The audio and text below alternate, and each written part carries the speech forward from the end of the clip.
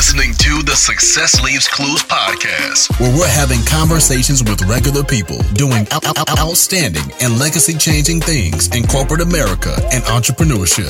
If you're looking for the blueprint to help you make less mistakes on your journey to freedom and ultimate purpose, then this is the podcast for you. And now, here's your host, Dr. K. All right, I'm here today with Keith Kepner, and we are going to have a great conversation about coaching, mentoring, because he's a special kind of coach. You're a boxing coach, and I'm quite sure you take people, through a different journey than what most people have gone through just in their professional careers. Right. That's right. And then what's been great, though, is taking that process and applying it to a little bit more of a business or a professional career, with them moving into coaching business owners. Right. So it's cool because, you get to take a level of the next edge that a lot of, I think, business coaches and whatnot don't have. Right. When you need mealtime inspiration, it's worth shopping Kroger, where you'll find over 30,000 mouth-watering choices that excite your inner foodie. And no matter what tasty choice you make, you'll enjoy our everyday low prices, plus extra ways to save, like digital coupons worth over $600 each week. You can also save up to $1 off per gallon at the pump with fuel points. More savings and more inspiring flavors make shopping Kroger worth it every time. Kroger, fresh for everyone. Fuel restrictions apply. Yes, I know from my personal life, athletics and playing sports in school and things like that have really helped me in my professional career, like you were talking about. So it's things that, like discipline and, showing up on time, things like that. So is that what you're talking about? You kind of take your clients through? Yeah, I definitely would say so, as well as the fact that, just like a good coach helps you identify what are the things you can control and can't control, right? So it's like you can't always control that you're going to get the W, right? Mm-hmm. But you can control if you put the work in, if you're properly conditioned, if you've been doing your technical work, things like that. And so taking that type of mindset, because I think also oftentimes in at least the business sense or the entrepreneurial world or even in people's personal lives, it's unlike a game in the sense that it's multifactorial, right? There's so many different things that are going on. It's not just a scoreboard or whatever. And there's not a begin and end time necessarily. And so it can make things very complicated. And obviously, as I'm sure you know, complexity is the enemy of execution. So that's where kind of, really just doing our best to identify what are factors we can control, can't control. Like, for instance, in a business sense, it's like the economy. You can't control the economy. Or like in a boxing sense, right? I had some fighters fight last weekend. The judges, you can't control them. The referee. Oh, that's right. That was one big thing. The referee, right? There's this referee that was, he was really green and not very good at what he did. And it's like, that's okay. We can't control that, but we need to control what we do with that situation, right? So you are mentioning complexity. If I caught this right, complexity is the enemy of execution? Yep, exactly. So how does that hinder you or hold you back from execution? Yeah, well, so think about it this way: is that think about like on the battlefield or in any arena, if your area in front of you, what you see is foggy, has a lot of debris or a lot of distractions, it's gonna, like, if you do execute, it's gonna be sloppy, or you might not execute at all. And I think that's something that a lot of us struggle with nowadays in our super prosperous world, right? Anyone that lives in the Western world, has a gift that's unlike anything else in the history of the world. And so, whereas other individuals throughout history and also in current times that are maybe in a country or society where there are no options, there's only one option. Or it's like I spent a couple of years living in Mexico, and Mexico is a third world country. And I got to not just vacation there, but actually live alongside people that, they literally live in a room that's the size of your closet, and they have a dirt floor, and they have like 3 kids and a wife with them that live in that, and that's their house. And, so experiencing what that is, which is a great lacking of opportunities. And so it's like, if you only have one opportunity, that's why those folks, when they come to a place like America, they typically succeed, because now they actually can take the focus and all the constraints that they had and break from that and execute. But like, let me give you an example, like with like coaching fighters, right? So that's an easy one, is that if I was going to coach you as a fighter and we're maybe it's in between rounds, right? Or maybe it's before the fight, the worst thing I can do is give you a whole lot of different things to think about, right? Make it complex. I need to just eliminate all the extra stimulus that you might have going on in your mind. It's enough anyway of, maybe a little bit of tension, anxiety, fear, anticipation, and help you just zero in on what are the most important things that you need to focus on. And with the realm of boxing, it's relaxation. It's just simply the more relaxed fighter, not lackadaisical, but relaxed, is going to be the one that succeeds. And you think about the same thing with almost anything in life. The professional and the high level individual is the one that's just a cold executor, right? There's not hatred. There's not necessarily excitement even. It's none of those things. They might have that in their training or in their preparation or after victory is achieved, but they don't let emotions cloud their judgment or anything else. And so that is really that ideal zone that, again, was preached to my father, who was my boxing coach, and from his coach to him, is just like, you get loose, you go to the top. And I find that's true with boxing, but with business, social interactions, everything. Yeah. There's a lot in that with experiencing something from another country. I was in the military, so I had the opportunity to travel the world. Right. And I've seen what, true third world countries are like. I grew up with my mom saying, eat all your food. There's somebody starving in Africa. And it never hit home until, until I saw somebody in a situation like that. And so that definitely changed your perspective. But I also caught that your father was your boxing coach? Correct. Yeah. What was that like? So he was my growing up. It was a great experience. Yeah. So growing up, right. So he was a boxing coach. So I grew up with boxing kind of in the background, and, I went to the gym here and there. It wasn't my thing. My mom is an artist and very artistic, and she passed on those genes to my sister and I. Okay. And so everyone thought that Keith was going to be some type of painter or animator. I was really into animation, film, things of that nature. And then it wasn't until I got really sick that I was so tired of being a weakling, right? And these were my formative years of being a teenager, and all my other friends are, getting stronger, becoming more men, really. And I'm like 125 pounds, and I literally have limp wrists, like carpal tunnel in both my wrists at this time, and joint issues and everything else. And I had Lyme disease and was undiagnosed at that time. And that's when I finally got a diagnosis.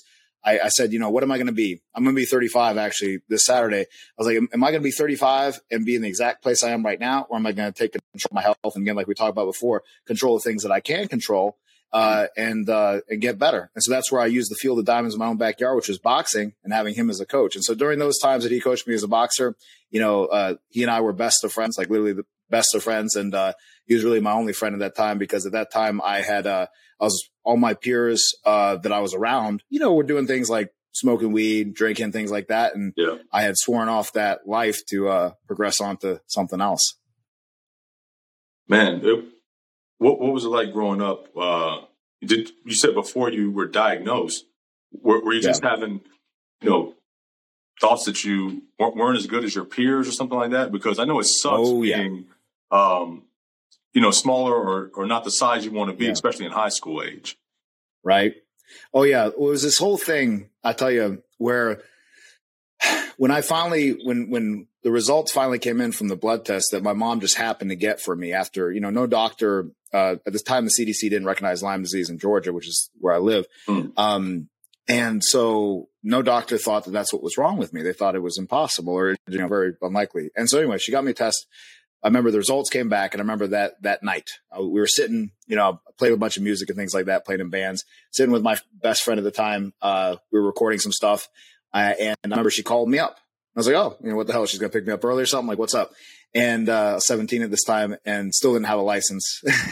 And, she said, it came, you have Lyme disease. It came back positive. And I remember I was so happy, not because, okay, now I get to call myself a sick person, but because who I wished I was not necessarily my fault. And there was a way that I could get better, because this whole time I'm struggling with this idea that, like, am I just this much of a loser? Am I just this much of a pathetic person? Because, I would get motivated. I would do my best to inspire myself, chug a bunch of energy drinks and try to get some work done or try to hold the job. And I just ended up always crashing. And I thought, it's like, am I really just that much of a loser? And so having to deal with those type of feelings at that age, when all your peers, like we're talking about, are, getting ready to go to college or whatnot, or working jobs, having girlfriends, and I'm just like falling apart. And so it really helped though, because, let me tell you, to come from that place of thinking that you are nothing, right? To think that you're going to be, just this worthless, almost, scum is really how I viewed it. Yeah. And then to realizing that you do have worth, and then also learning how to build your worth from nothing inside of you.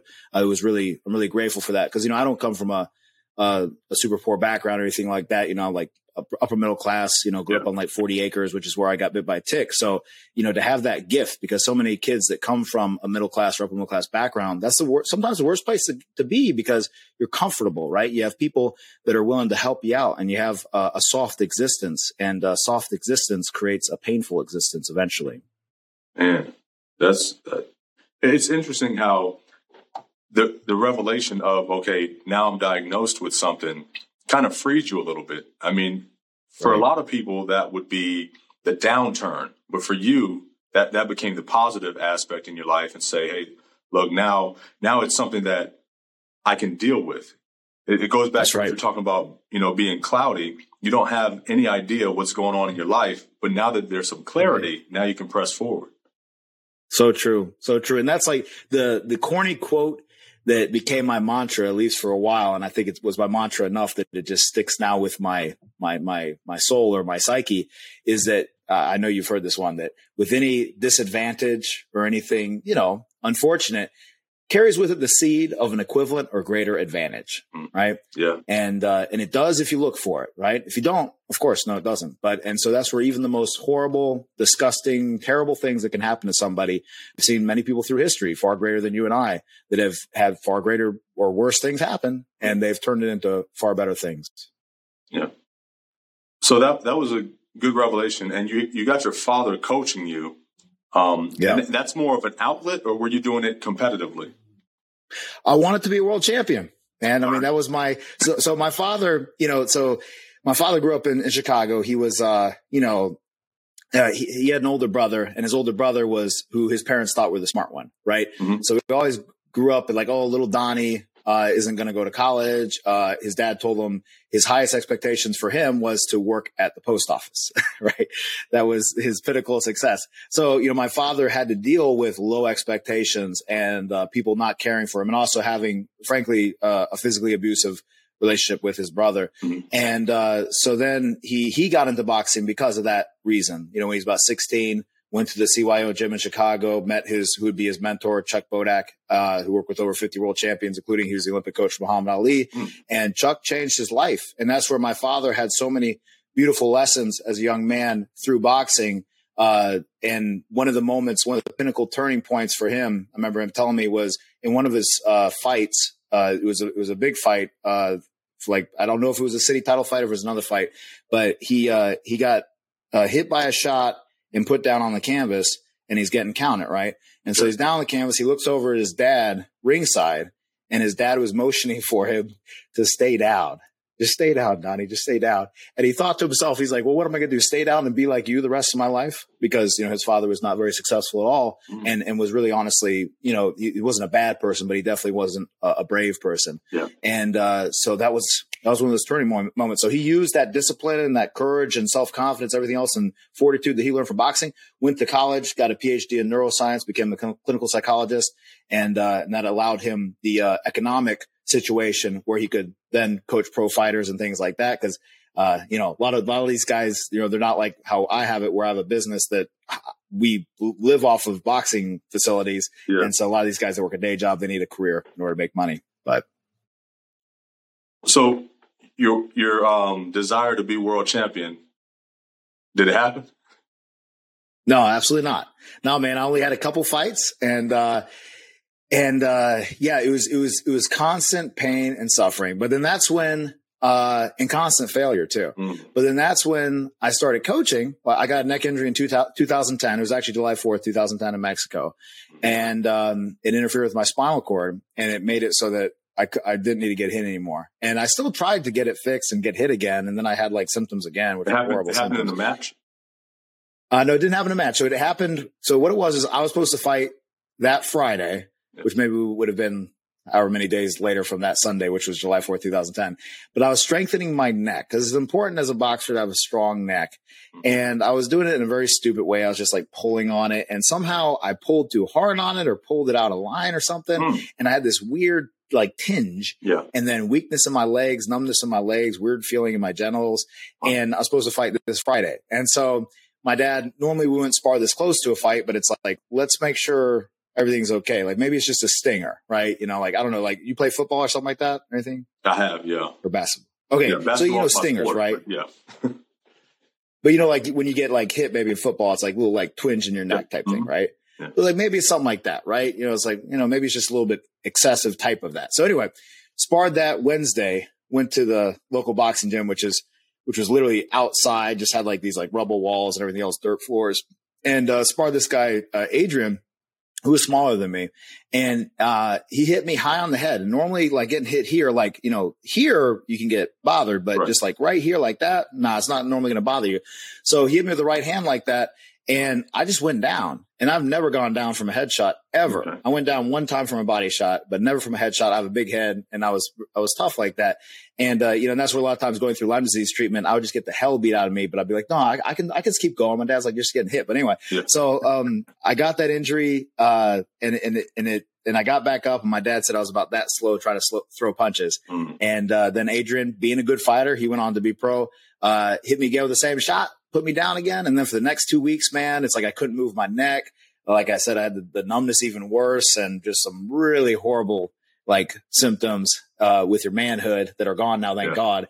But with all of that, then I tried to get it fixed and whatnot. They found a lot of bone spurring in my neck, and needless to say, I needed to stop boxing. But all of that helped me be a great coach, because now all of this lack of success that I had with boxing, when I started coaching other people that didn't have all the health challenges I had and everything else, wow, like people started to have a lot of success very quickly, because all of the lessons that I had learned, I could give them.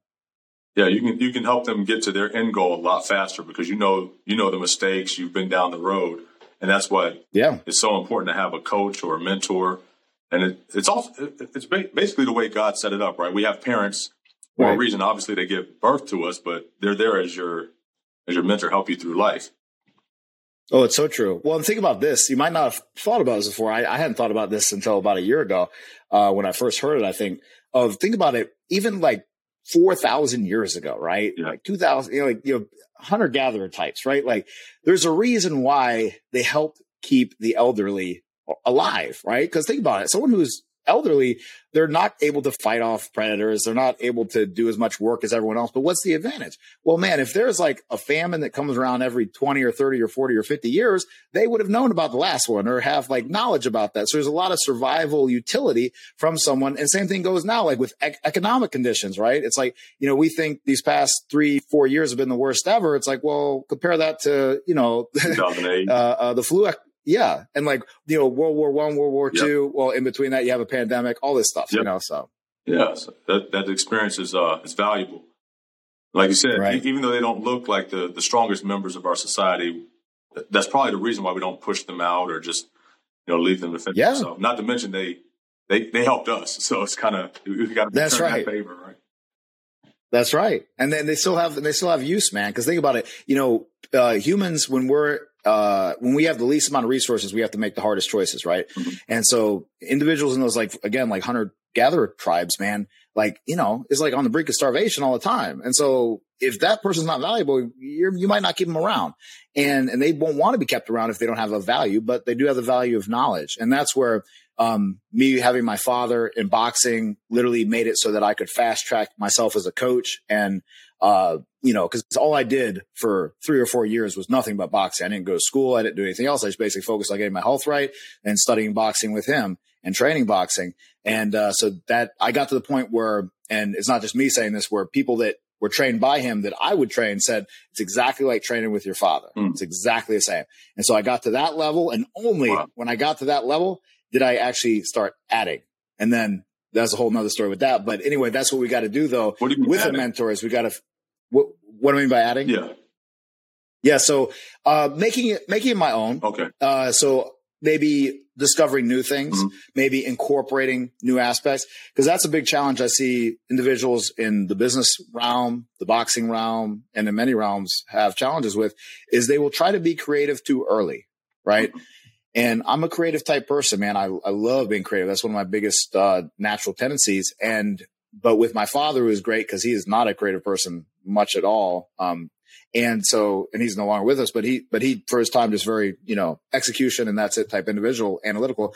And yeah, so being around that 24/7, it really helped me just like, let me just learn everything he says to do. And he was a little bit too black and white with everything, but it's like, just learn it like this, learn it like this, learn it like this. I got all of that. And that's the foundation. And then once you have the foundation, then you can add little things here and there. But if you I see so many, for instance, boxing coaches starting out, they'll try to take a little something they learned from YouTube here, a little something they, saw someone do here, or something that they used to do here. And they try to mush it all together, but they don't have this like really hard foundation. And therefore there's gaps, and so some of those things do make sense, but they make sense in the context of having an underlying foundation. So are you coaching people that you prefer to have no experience, no foundation, and you're helping them build, from the ground up? Or are you looking for more experienced athletes that you can help improve where they're already at? That's a great question. So it's definitely the former. That's something as a brand we preach. It's something that also just with myself and all of our coaches definitely do generally agree with this, is that oftentimes, even if someone is coached well with a foundation, a lot of times an athlete can have little ticks or little imperfections, which can hinder them. And so that's where if you get someone fresh, like number one is, man, they have so much allegiance to you, because you're the guy that got them going or you're a gal that got them going. Yeah. And so there's that, real deep connection there. But then also as well, there's not all this like stuff that you have to kind of erase. I'll give you an example. Like the first pro fighter I ever coached, he boxed for quite a few years before he had like 18 pro fights by the time I started working with him. And so it was this process of like trying to erase a lot of things that were not serving him at that time. And, it was like a couple moments that we were able to erase enough to do really well and to get some good wins. But, there was a lot of struggle, man. And that's like also with our franchise, because, we franchise our business and everything else. And we have half a dozen franchise partners now. Same thing with that. It's like, we don't necessarily want people that have run a gym before. We don't necessarily want people that, are boxing coaches or things like that, because, there are certain reasons why some of those people are not as successful as they want to be. And it's because of some of those gaps and some of those holes. And so we want to build up that proper foundation. And then only after that, can they kind of add their little extra sauce on it. Okay. So was your business already established and in a franchise model before your father passed away? No. So he passed away 2019 and we were starting to think about franchising in 2019. And then started working on it through the pandemic and officially started franchising August of 2020. Yeah. And so it was, but we were built up to the point where my wife and I were out of our business. We had it systematized out enough that, it is as it is now where, I work with some of the competitors in that location I own in Athens, but, I'm not there day to day at all or anything like that. Yeah. I know you talked several times about your father, being your best friend. I was really trying to see if he had an opportunity to see the growth in your business or even work as a part of your business with you before. Oh, those are some great questions there. So let's go deep on that. Okay. Is that, so he's my best friend and, my first greatest mentor. Right. And I have, him to thank, as we do for our parents for, the vast majority of our underpinnings and base as a person and as an individual. But what happened though, I'll tell you, is that, like I said, so I mastered what he taught and I mastered his style of teaching, the fundamentals that were passed on to him from Bodak. But then I started to do actually what he did with Bodak, which was, like Bodak didn't teach infighting. And my dad's a shorter person and I'm shorter as well. I'm like 5'8" and I box 165. So most people that are boxing 165 are about 5'11", 6 feet. Yeah. So, Bodak taught the pure kind of classic boxing. Think about, Ali, Sugar Ray Robinson type. And so my dad worked on inside fighting and teaching that, something Bodak never taught. And then I did the same thing with his teachings once I mastered his teachings. So I still kept his teachings, but then I started adding to it different things, maybe more emphasis on head movement, maybe more emphasis on other, stylistic things that are important at different levels in the sport. And he took that as an affront. And he's also, as I kind of alluded to earlier, and it was similar to what my goals were with boxing, is that, he had a grandiose personality. So his psychological profile was grandiose personality with explosive tendencies and homicidal ideations. So he had an interesting psychological structure to him, also being a psychologist, which is why some people go into psychology, right? Because they're a little crazy, right? And so he had this grandiose concept, though, that like his way was the only way and the best way. And you know how to book flights and hotels. All you're missing is a tool to plan the travel experiences you'll have once you arrive. That's why you need Viator. Book guided tours, activities, excursions, and more in one place to make your trip truly unforgettable. Viator has over 300,000 travel experiences to choose from. Everything from simple tours to extreme adventures and all the niche, interesting stuff in between. So you can plan something that everyone you're traveling with will enjoy. Real traveler reviews give the inside scoop from people who've already been on the experiences you're considering. So you can plan with confidence. Free cancellation helps you plan for the unexpected. And 24/7 customer support means you can travel worry-free. Download the Viator app now and use code Viator10 for 10% off your first booking in the app. Find travel experiences for you. Do more with Viator. If you don't go that way, that's an affront to him. So the fact that I started to go another way and do things, it was an affront. And so it really, the relationship really took a toll when I started the business. Because I started the business in 2013, went on my own, opened up my own location, he helped me put the ring together, things like that. But he said to me, Keith, this is your thing. And if it succeeds, it's because of you. And if it fails, it's because of you. And I was like, thank you. And so I started off and I was doing my thing. I brought, who would be my future wife aboard, who managed the gym for about 8 years at that time, who really helped me start to operate as a business and put in the structures you need.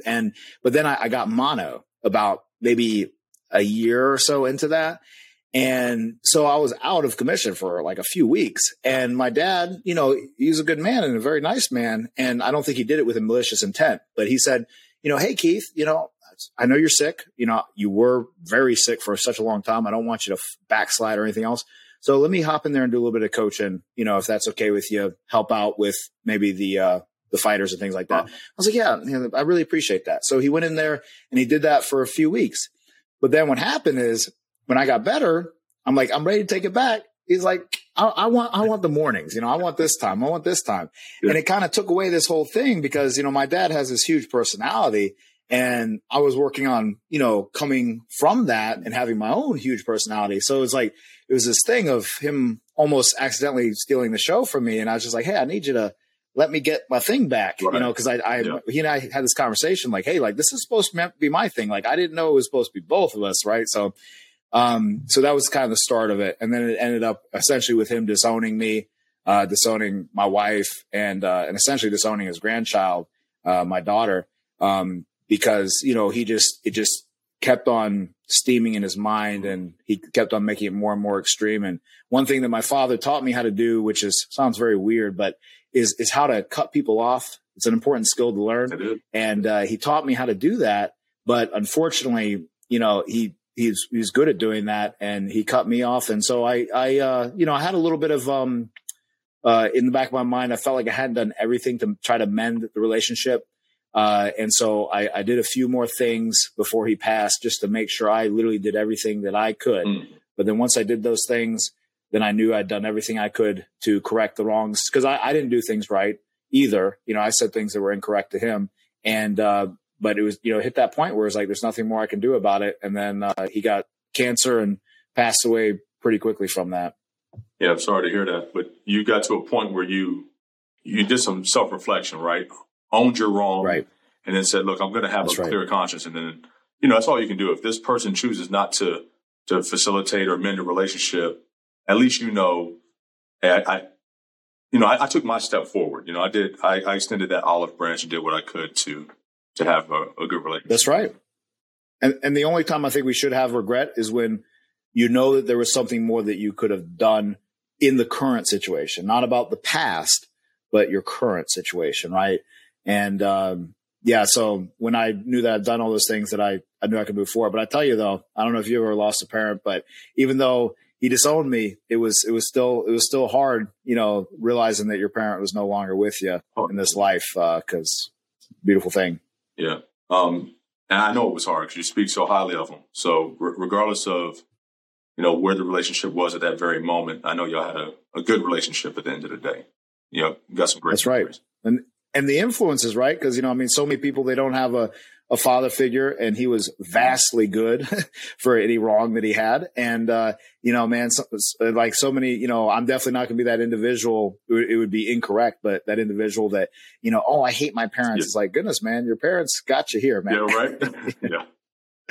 Yeah, good, bad, or different. And you got to remember too, they are human, right? So they're your parents, but at the end of the day, they're human, and they make mistakes. And you said you have kids too, right? Now? Yeah, I got one child, 5.5-year-old girl. Yeah, so I got 3 kids, and nice. Not to get into too much, but when I was growing up, I had some mistakes, and you look at your parents as being the person that didn't do it quite right until it's your turn. Right. And now that it's my turn, I'm, hopefully I'm making the right choices. But that's all you can do is.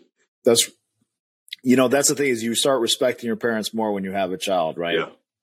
And that's why I think it's important for anyone that chooses to do it, for them to take up the role of being a parent, because it really does change you as a person, doesn't it? In a good way. Mm-hmm. Well, I want to talk about your other baby. Yeah. So you've got a baby. Has been strongly established since 2013, and that's your training in your boxing gym. But you're now in a franchise model, and I want to kind of get an understanding on how do you franchise you, because you are what I'm seeing as the brains, the talent. So how do you teach somebody like me, to mimic that model? That's a great question. I was listening to your episode with the lady that did Brazilian wax. Yeah. I was like, there's a lot of similarities there. Yeah. Just not the waxing part. But so what it is, it's funny too, because like us as business owners, oftentimes we'll build up a business around ourselves, right? Mm-hmm. And so, like you're saying, it was built off of my talent, my personality, my experiences, things like that. And it was good that it was built like that. But then it became this thing of everyone telling me, well, Keith, this business is so great. It's too bad that it's like literally all based off of you. So therefore, if you died or if you weren't in it anymore, it'd be dead, right? It wouldn't work. And so really the birth of our daughter, 5.5 years ago, it was me and my wife running the whole thing. So I was there, teaching 30 plus sessions a week, as well as a whole bunch of personal clients. So like 70 hours a week, probably in the facility. And she was probably putting about 40 or 50. And when we had our daughter, she stepped out. We hired our first, front desk person, which was a super scary experience. Cause again, it's like your baby, right? You don't want to give your baby to just anyone.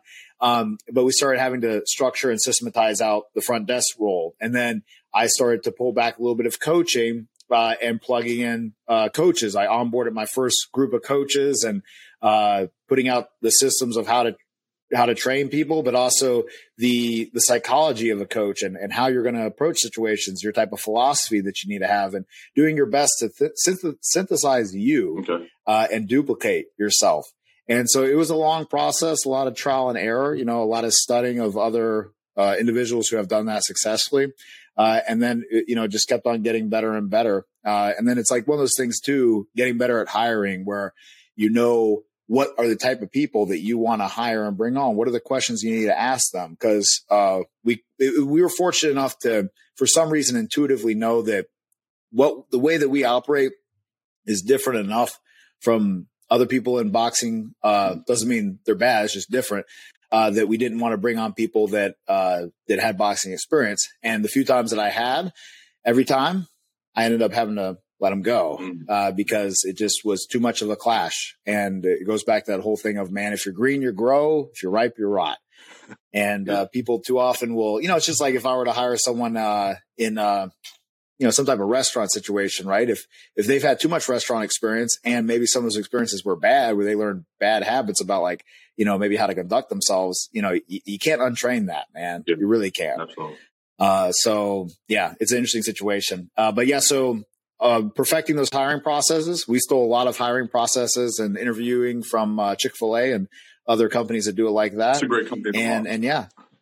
Oh, it's an excellent one. And so we just started putting it all together, and a lot of hits and misses, and it took time, took literally 3 or 4 years to get all that together. But then, like I said, 2019, we got to the point where we're out of our business, we're taking home a great income off of it, and we're barely working. And it's like, well, what the hell do we do now? And so start working on figuring it out. And whenever I deviate from my baby, which is the brand Kettner Boxing, things don't go well. So it's like, how can I take my passion for coaching boxing? And then people started paying me to coach them in business, like they're owning their own fitness businesses and things like that, and me helping them. So how can I comprise all these things together while still helping the one location I own at that time? And I was like, well, maybe franchising would be the best way to do it. So we started doing that, and then the pandemic hit. And then so when I started, attempting to sell the franchise, I have people talking to me that are saying like, well, what the hell do you want to like open a gym, like a physical gym? Why would you do that? Like, gyms they're gone for good, right? Like that's never going to happen again. And of course that's different now, but it was a good way to get started, right? Because, every conversation was people looking at you like you're crazy. Like, oh, like my city's locked down. Like, what the hell are you talking about? I don't want to open a business. Yeah, yeah, exactly. So, it's great that you're able to do that now and kind of step back, take yourself out of it. But what's your role now? Are you traveling around visiting these other franchisees, or are they franchisees? Do they come to you? Well, yeah. So for their initial training, so when someone comes aboard as a franchise partner, they first thing, and this is the longest part of the process, is site selection, right? And so we assist with that. So like, for instance, right now we got 2 that are going through site selection right now. And so that's a process where we have a real estate team doing that, and the franchisee as well, going through LOIs and whatnot, lease negotiations. And then once that location's locked in, then a little bit afterwards, then they schedule to come up here for training to Athens to corporate. And during that time, they're up here for a week. They can bring up their head coach and their manager as well for that time. And they basically, it's crash course business and how to run a Kettner Boxing over a week. And now what we do though, before that, which is a really important part, is we have online trainings and portals that they go through first. So at least you know what the term is for everything. You have an idea of what it looks like. It's not the first time you've ever seen it, right? Yep. But of course, there's a value to training it in person. So that's everything from the boxing teaching technique to operations, sales, everything. Something with the boxing that has really helped streamline it is, because think about it, we're doing our best to distill like teachings of boxing that is passed down from Bodak to my father to me. And so it's a lot of stuff. So we have found over the years that we built up our curriculum, which is it's basically focuses on a theme of every week, whether it's head movement, footwork, combination punching, countering. And the coaches teach the curriculum, because we found that we could run coaches through our training processes and everything else. But then if you leave them to create their own sessions and workouts and things like that, that's a whole nother skill and art. So we have all of that plugged in. So it's literally like cook the recipe. It's like, provide the recipe and build your knowledge base. And then we also have like continual, strength builders, things like that. So anyway, they go through that week of training, and then they go off to their location. We do a soft launch where I'll come out, or one of our field consultants will come out and assist them work out any kinks, also do a little bit of training, stuff like that, have some fun. And then they do their grand opening, and then they're off to the races. And then we just, we keep in contact with them very, very closely to, again, make sure that we're truly treating them like family, man. Because I know that through my experience of running my own business and my wife and I starting it out from scratch, it's like, man, like you don't even know what you don't know. Yeah, and then when you find out what you don't know, and then you find out what you don't know, and you're like, well, how do I find out what to know? And you'll get misled. You'll ask people that act like they know, but they don't really know. Or maybe, just because they own a business doesn't mean it's actually doing any good. So it's like you get really crappy advice, or someone's just trying to sell you on something, right? So there's been so many times, like, let's say with marketing, right, where it's like, hey, like we need to market. Like, yeah, you do need to market. And it's like someone sells you on marketing. It's like you do it for a little bit and then you realize like, oh, this is crap. Like I'm really actually paying this person to do nothing. Like, oh, geez. Yeah. I've been through that entire wave. So entrepreneurship, regardless of, regardless of the field or what the business is, you go through those same things. And that's kind of what I like about franchises, in general, right? Because it took you and your wife a moment to realize, hey, right now the business is revolving around us and we've got to step back, out of this business and kind of oversee it. We can't be the business. And so when you got franchisees, they come in, feeling that. So they might have to be day-to-day operators, but they also have to learn, okay, look, the business has to run itself. I need to have managers. They obviously leverage your processes and stuff like that. All that stuff for the model.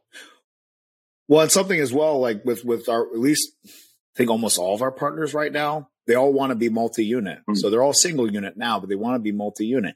And in order to do that, you can't be the one that's holding up the structure, right? So it's like you got to put a beam under that. You got to get another person in that seat to steer the vehicle. And so, but that's something again to teach that, to know how to do that, and to have the proper checks and balances to do that. And also, like you're saying too, it's like to know when to do that. When you start out, man, like when you first open up, you're going to have to be a little more involved. The best analogy I ever heard is it's like a child, it's like, not until your kid is like getting into their teenage years, can you kind of start leaving them alone a little bit, and eventually they're going to go out in the world by themselves and things like that. And you don't need a helicopter parent them anymore. Same thing with the business. But what I see with business owners and entrepreneurs is that they'll either be, it's like they have their child, which is their business, but then just like a child, the child's like 2 years old and they'll be like, yeah, they can go out and like walk down the street. Totally cool. Totally fine. And then, horrible things happen and their business is no longer with us. And then, and then you have the opposite, which is like the helicopter parent, which micromanages the living hell out of their team and their business. And then it's like the business is now 20 years old, metaphorically or literally, and it's still completely dependent on them and them micromanaging everyone. And also they drive their team crazy. So, yeah. Well, the misconception, and I'm glad that you came on the show because I like to show people the reality. We're in a time right now where social media only shows you glimpses and success, but you've talked about all of your failures. And you also talk about the hours that you and your wife put in the business, and that's each. So you're working in your business maybe 80 hours, and then your wife is putting in her 40 to 60 hours. And I think that's the reason people leave that infant business, like you said, at 2 years or something, is because they see your end result. They see where you're at now, and they're like, okay, I'm going to start a business, and I'm just going to let it run by itself. But they don't know you've been doing this for many years, putting in numerous hours. Yeah. Yeah. And, just to beat it to a death with an analogy to hopefully make it connect. One is a car analogy. The other one's a actual boxing analogy, which is very relevant. Let's say the car analogy, right? Like, I'm sure you're like this with the car and I am now as well, where I can drive a car, hold the conversation, do a whole bunch of other things. Right. But that was not the case when I first started driving a car. Right. I would have crashed the damn car. Yeah. Right. So same thing with the business. It's like, dude, it takes all of your damn focus and energy, especially if you don't have things systematized, if you're not a franchise or some type, but even if you are, it's best to approach it like that. Now here's a boxing analogy though, too. Like you're saying, someone that maybe is like, well, why can't I just jump in and be exactly like, where this person is that's been doing it for 10 years? Think about Floyd Mayweather, right? Mm-hmm. Like you watch box, right? Floyd, everyone knows who that is, right? And you know how he fights or how people like to say that he fights and at least how he's, fought over the past 5 years, 5, 6, 7 years. But what I see happen so many times with beginner boxers and whatnot is like, dude, Floyd Mayweather, man, greatest of his generation. So great person to watch, but when are you watching him? Right. So it's like, if you're watching Mayweather when he's on top of the mountain and he's, the king and he's got the advantage on every level of, who he's fighting and also just of everything. Also, frankly, the aura of like, everyone thinks you can beat up Floyd Mayweather, but wait till you get in the ring with him. And then it's like, oh man, like he's a different presence than what you actually thought you were going to deal with. Right. Yeah. But it's like, but watch him when he was Pretty Boy, right? Watch him when he was storming up the mountain, right? When he was in the amateurs and also when he was pro. I mean, his first pro fight, he knocked someone out with a body shot, like in 2 rounds or whatever. It's like, so him just like freaking destroying people. And that's how he got there. So That's how you need to fight if you want to be a boxer and be at Mayweather's level. You don't need to fight how he fought Pacquiao. You don't need to fight how he fought some of these fights where like people are like, oh, he's just doing defense and countering. You know, it's like, dude, like, but I see a lot of guys, they'll do that. They have no fights, no experience, or maybe just a couple fights, and they're trying to fight like they're on the mountaintop already, and they're older. Because also Mayweather, he adjusted his style because he got older. So they're trying to fight like that. And you ain't going to get anywhere. It's the same thing with the business sense, right? Where it's like people, they hear Warren Buffett or people like that, or even at a much lower level, oh, you know, so-and-so has 2 businesses and they're successful. So I should do 2 businesses. It's like, no, you should just do 1 business. Oh, they're not in their business and it's successful. Well, yeah, because they put in the legwork, or like you talked about, the more I see myself in the franchise world, I see the advantage of it, where it's like you actually can start a business semi-absentee in the franchise world because someone else has put in all the legwork for you and is also, frankly, going to keep you in check a little bit because as a franchisor, and it's a beautiful relationship because it's a revenue share, right? So like as a franchisor, we get 6% of revenue from a franchisee every month. All right. So it's like, dude, if you're not doing well, like outside of our brand name, our family name and everything else, like being hurt, but if you're not doing well, we're not making any money. So, I mean, I want to say what I know about franchises, 6% is low. I've seen 10, 14%. It is low. Yeah, that's pretty good. Yes. No, yeah. Some people that might not know anything about it might be like, oh, man, that's a lot. Like, what do you get for that? But it's like, man, at the end of the day, like you said, it's low, number one. But number two is it's like there's a vested interest. And also as well, man, because think about this is that I've heard this just to get into it. I've heard this thing of like, well, why isn't it just a flat rate? Well, how does that incentivize us to help you, right? Because like if you're doing $25,000 a month, right, we get 6% of that, okay? But what if you're doing freaking $40,000 a month? It's like that incentivizes us to ensure you succeed outside of the fact that we really care about our name, you know, Kepner name and everything else. Well, I don't want to hold you too long because you're running an entire enterprise, and I value your time. But I want to ask you a question in relation to from the client perspective. So. Yeah. Is Kepner Boxing only for boxers? Because I've been to some gyms that might be MMA or whatever, and you can still work out in those gyms and not necessarily be a fighter. Yeah, no, absolutely. So we have really focused on making our brand as best we can, make it about we love beginners, right? Because that whole thing, it's like we're going to, no matter what level you want to get to, we can get you there. But we love starting with you from the beginning. And it's something and that's where we have an advantage in the marketplace because, you know, there's a lot of places that are beginner friendly, but they can't take you on beyond beginner. Right. And also as well, to be clear with how it is for a client is that what's so beautiful is it's whatever goal you want to achieve within reason, as long as it doesn't hurt other people, meaning that if your goal is just weight loss or getting in better shape, we're here for you. And it's a great way to do it because you're actually learning things and it's more exciting and it's a safe and supportive environment. If your goal is to be a competitor, we can help you there as well. And like so many of us, like for instance, my wife, when she started competing, because she has 22 fights in Muay Thai, MMA, kickboxing, and boxing. When she started, long before I met her, she went to her gym that she ended up managing originally, just, you know, to get in shape and to get like stronger off of being sick. And so, but then she like, you know, she did it for a little while. And then like so many of our clients is like, hey, like, you know, I enjoy this. Like, let me see what the next level is like, the next level. And then she actually ended up having to fight. And then she went on to have, 22 fights. So awesome. Well, the show is called Success Leaves Clues Podcast. So I like to point out a couple of clues that I noticed throughout our conversation to help the viewers be successful. And I'm quite sure they'll pick up their own things and help them grow in their entrepreneur journey too. So, one thing I noticed off the bat, you talk about clarity, and that can be getting clear in life, in your relationship, in business, and it really helps you to move forward and see where you're going. You talk about also, I saw forgiveness, you know, even when you're going through something with your father, with somebody that you're working with, if you allow that to hinder you, it's really hard to grow because you're living in a state where, again, it goes back to being cloudy because you're so angry or so bitter towards something that somebody did to you.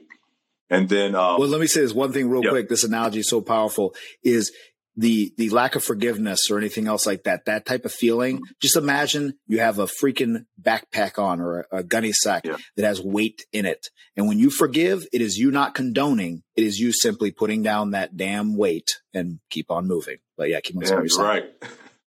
And then another key for me is just the sheer grind and dedication that you put in. You talk about the years that you've been, working for this business. And in this business, not for it, but the way you've studied, the way you've taken on from the grades from your father, even it takes a lot of work, a lot of hours, a lot of dedication. And I think if people want to be successful, they have to emulate that part of it as well. That's so true. That's so true. And that's the thing is we get into every endeavor underestimating how much work it's going to be. And I think it's important for everyone to realize that's okay. That's natural because, if you literally would have thrown it all in front of me of okay, Keith, you want to try to take over the world. I haven't even done it yet, but hey, you want to try to get to where you think you want to get to. It's going to be this much work. I might not have started. Right. Yeah. So that ignorance is good sometimes to get you going, but then very quickly you have to acknowledge actually all the work it's going to take and accept that it's part of the journey. Right. And also accept that when you turn around at the end of your life, you're going to be happy you did it versus take the easy route. Absolutely. Well, I just want to remind everybody out there, if you can dream it, you can achieve it. Until next time. That's right. Thank you for listening to another episode of the Success Leaves Clues podcast. Be sure to follow Dr. K on Instagram at Dr. K Washington or the podcast page at Success Leaves Clues Podcast. We'll see you here next time. Traffic jams, tailgating, pileups. Ugh, the joys of driving. How could it get worse? The federal government wants to have a say in what you drive. That's right. The Biden administration's EPA is pushing mandates that would ban 2 out of every 3 vehicles on the road today. Don't let Washington become your backseat driver. Protect the freedom of driving your way. Visit EnergyCitizens.org. Paid for by the American Petroleum Institute.